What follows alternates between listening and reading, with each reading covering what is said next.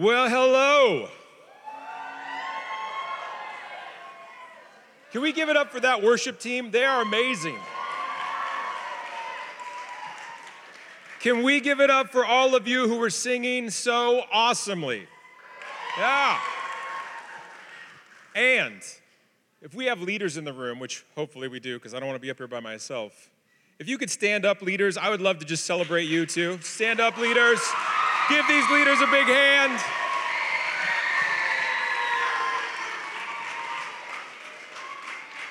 So hopefully camp has been awesome. You're only, is this 1.5 technically, or 1 3/4 days in? But hopefully you guys are having a blast. It seems like it. Worship was amazing. You guys have been going over this theme. We have a theme verse. You guys know what it is already? You went over it last night with Barry. Who wants to shout it out to me? We're all over the place here, guys. So let me help you out. Maybe we could put it up on the screen. Let's try it this way. You guys read it with me. What was the verse that we've been going over?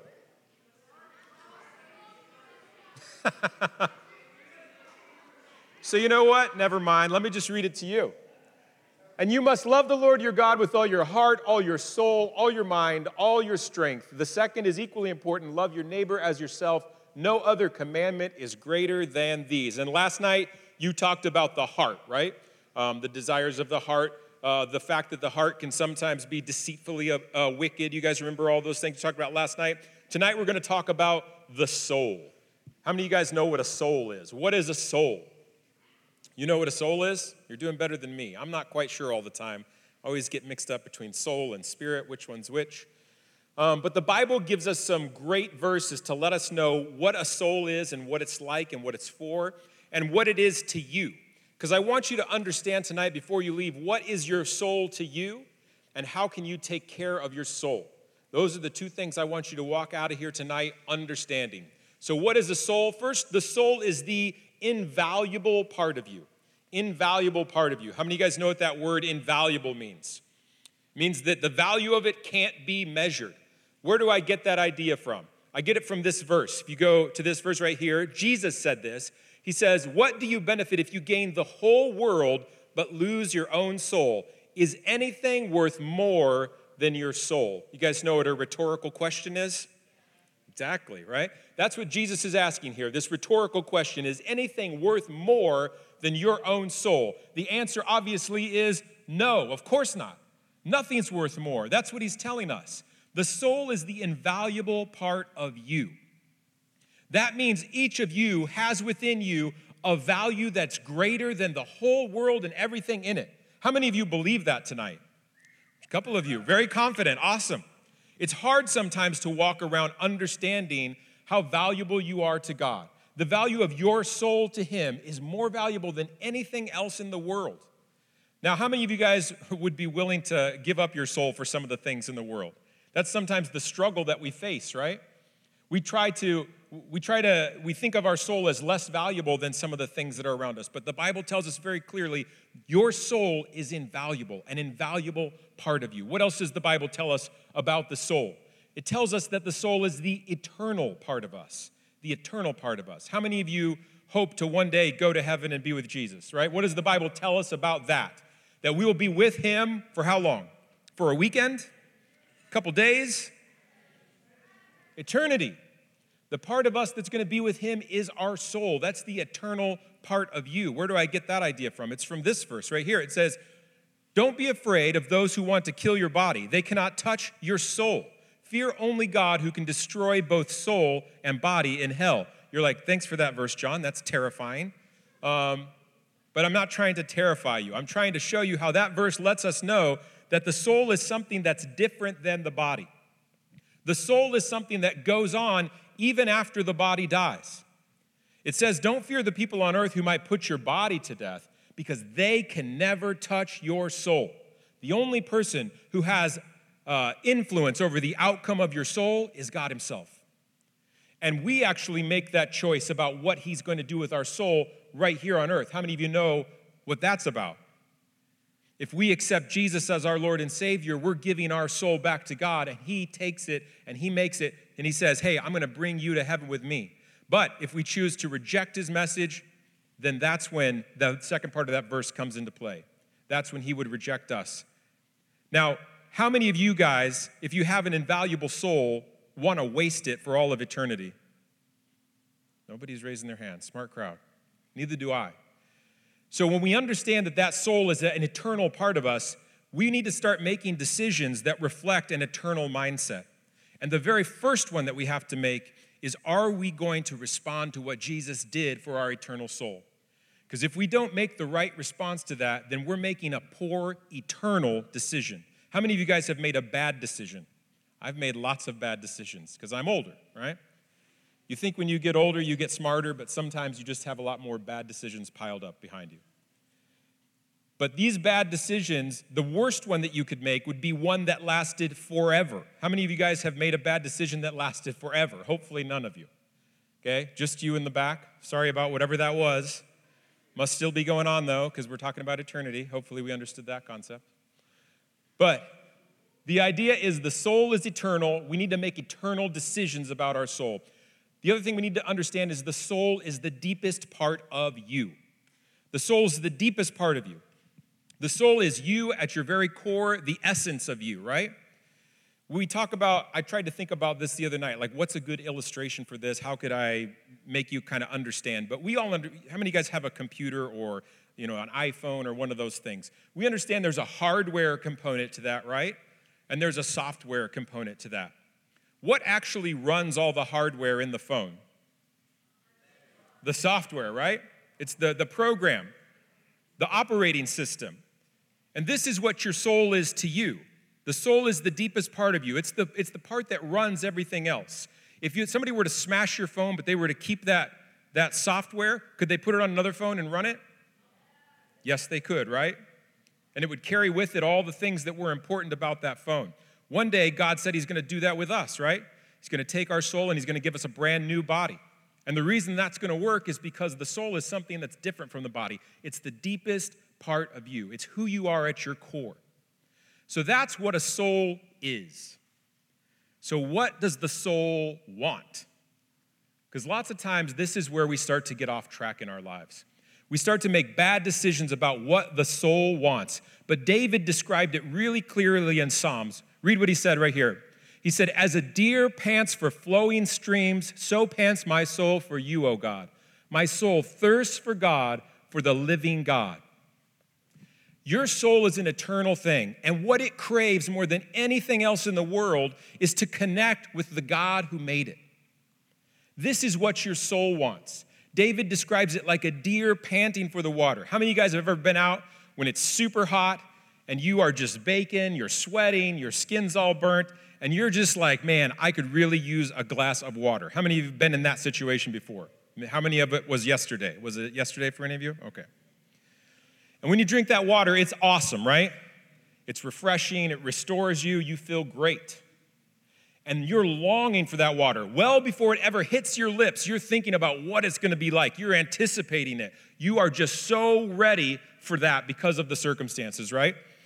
And David is saying that's what your soul is like. Your soul is like that with God. It is anticipating, waiting, begging to be one with God, to be in communion with God. That's what your soul wants. So what's the issue? The issue is that we're not giving the soul what it wants.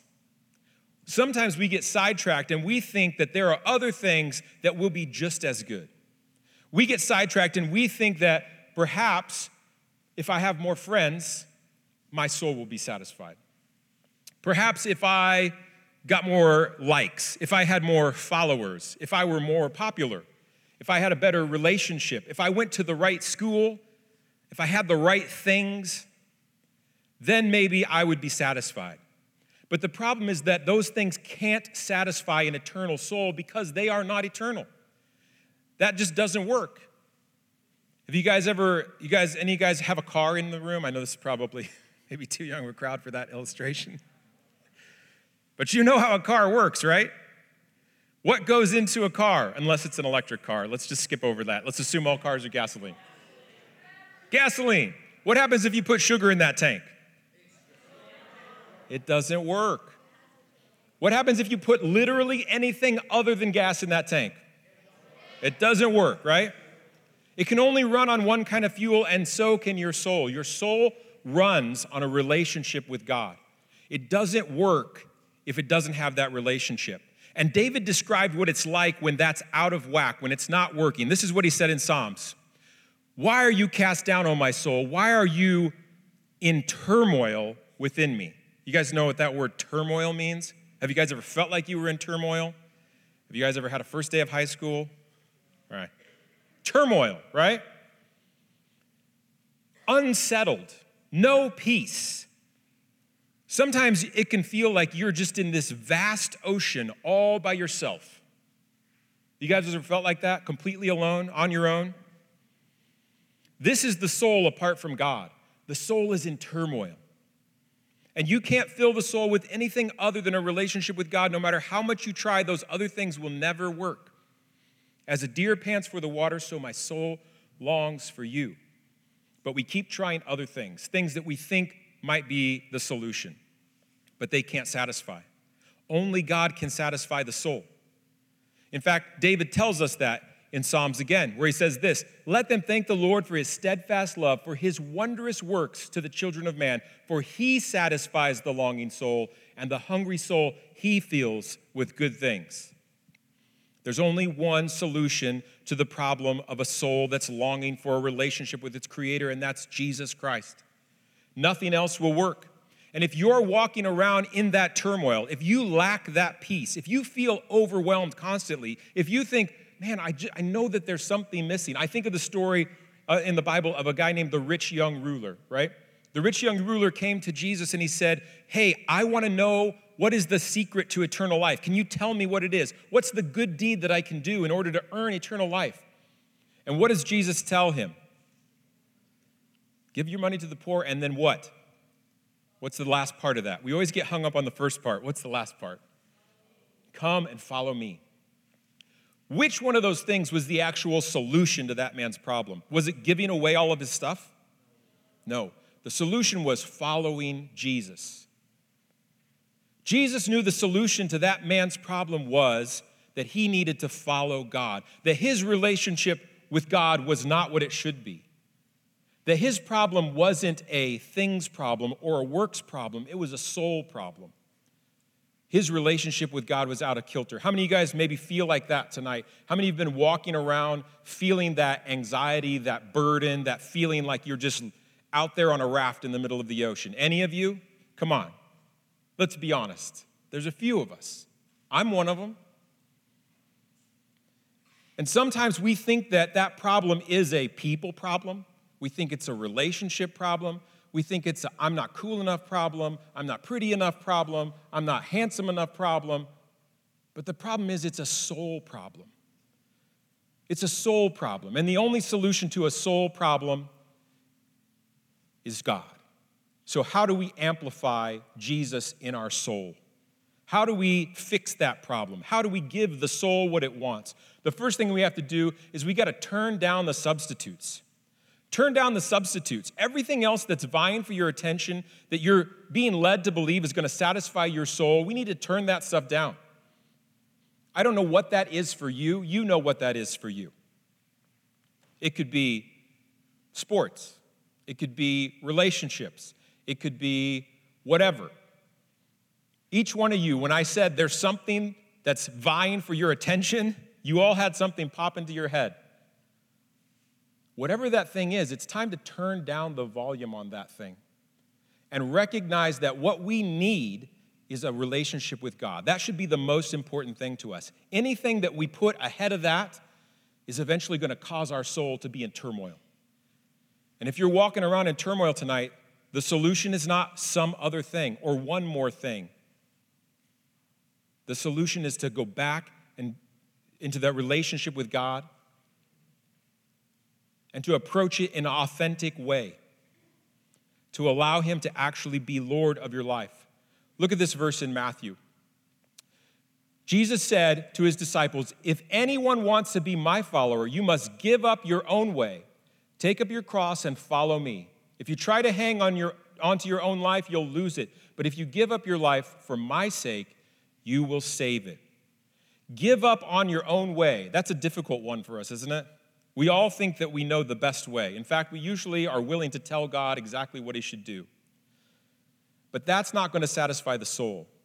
The satisfaction of the soul rests on a true and authentic relationship with Jesus. And in order to be his follower, we've got to give up on our own way. We've got to take up our cross, and we've got to follow him. You guys know what it's like to follow somebody? Do you usually tell that person where you're going, or do they tell you? We can interact here, guys. You can talk to me. Exactly. Follow means we're following. They're leading the way.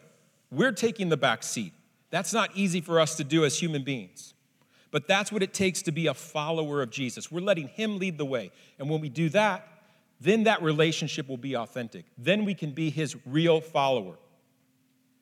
You know, David had a solution to this problem as well. Remember, we talked about the first part of his verse. He said, "Why are you cast down, O my soul? And why are you in turmoil within me?" And then he talks to himself, and he says this, hope in God. Sometimes our hope is in the wrong place. We put our hope in things and people and circumstances that we wish were a certain way. We think if we just had a different family, maybe that would be the solution to our problem. But our hope has to be in God. If your hope's in anything else, it will fail. The soul is an eternal thing. It wants a connection to the eternal God. You've got to place your hope there. Give up your way and follow him. The soul is never going to be satisfied until it's surrendered. The soul will never be satisfied until it's surrendered to God, until it's following him. And once that relationship is authentic and you are following him as you should, then everything else falls into place.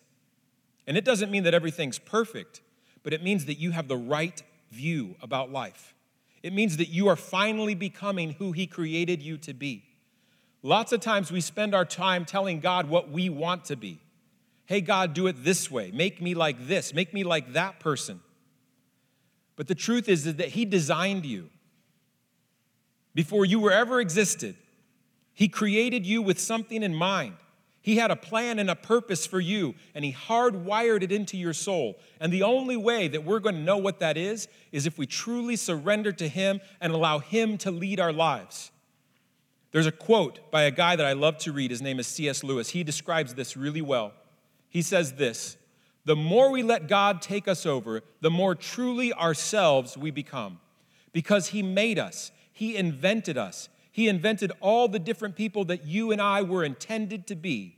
It is when I turn to Christ, when I give myself up to his personality, that I first begin to have a real personality of my own."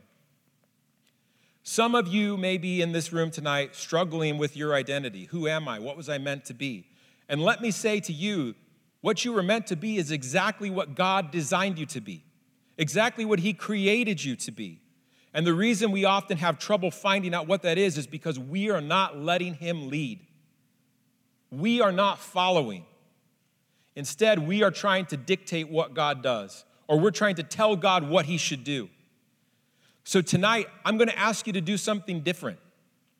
Instead of coming up with the solution to your problem, instead of writing down what you think your issues are, why don't tonight, maybe for the first time, you decide, God, I'm going to let you be in charge. God, I'm going to let you lead, and I'm going to follow. Because when we do that and we enter into that authentic relationship with our Creator, we're finally giving the soul what it wants, the soul what it needs, and that's where true peace comes from. So if you've been walking around unsatisfied, if you've been walking around feeling like you're adrift, tonight is the night that you can put that all to rest by letting God finally be in charge, by letting him let you be exactly who he created you to be. If you're ready to do that tonight, I want to give you an opportunity. If everybody in the room could just bow your head and close your eyes. I want to give you a chance to say, God, I want you to be in charge. God, I want you to lead, and I want to follow. I'm tired of trying to do things my own way. I'm tired of trying to walk around in emptiness. I'm tired of offering solutions and thinking that one more thing's going to fix it, only to find out that it was empty as well. God, I'm finally ready to let you be in charge. If you're ready to do that tonight, I want to take an opportunity to have you pray this prayer with me if you've never prayed it before. Say, Lord, I want to give you charge of my life. I turn it over to you. I want you to be the one that's driving the bus. And Lord, I know that I've sinned, that I've done things against your will, but Lord, I know that you have forgiven me because of the work of Jesus Christ. I want to accept that work. I want to accept his righteousness in place of my sins, and I want to turn my life over to you.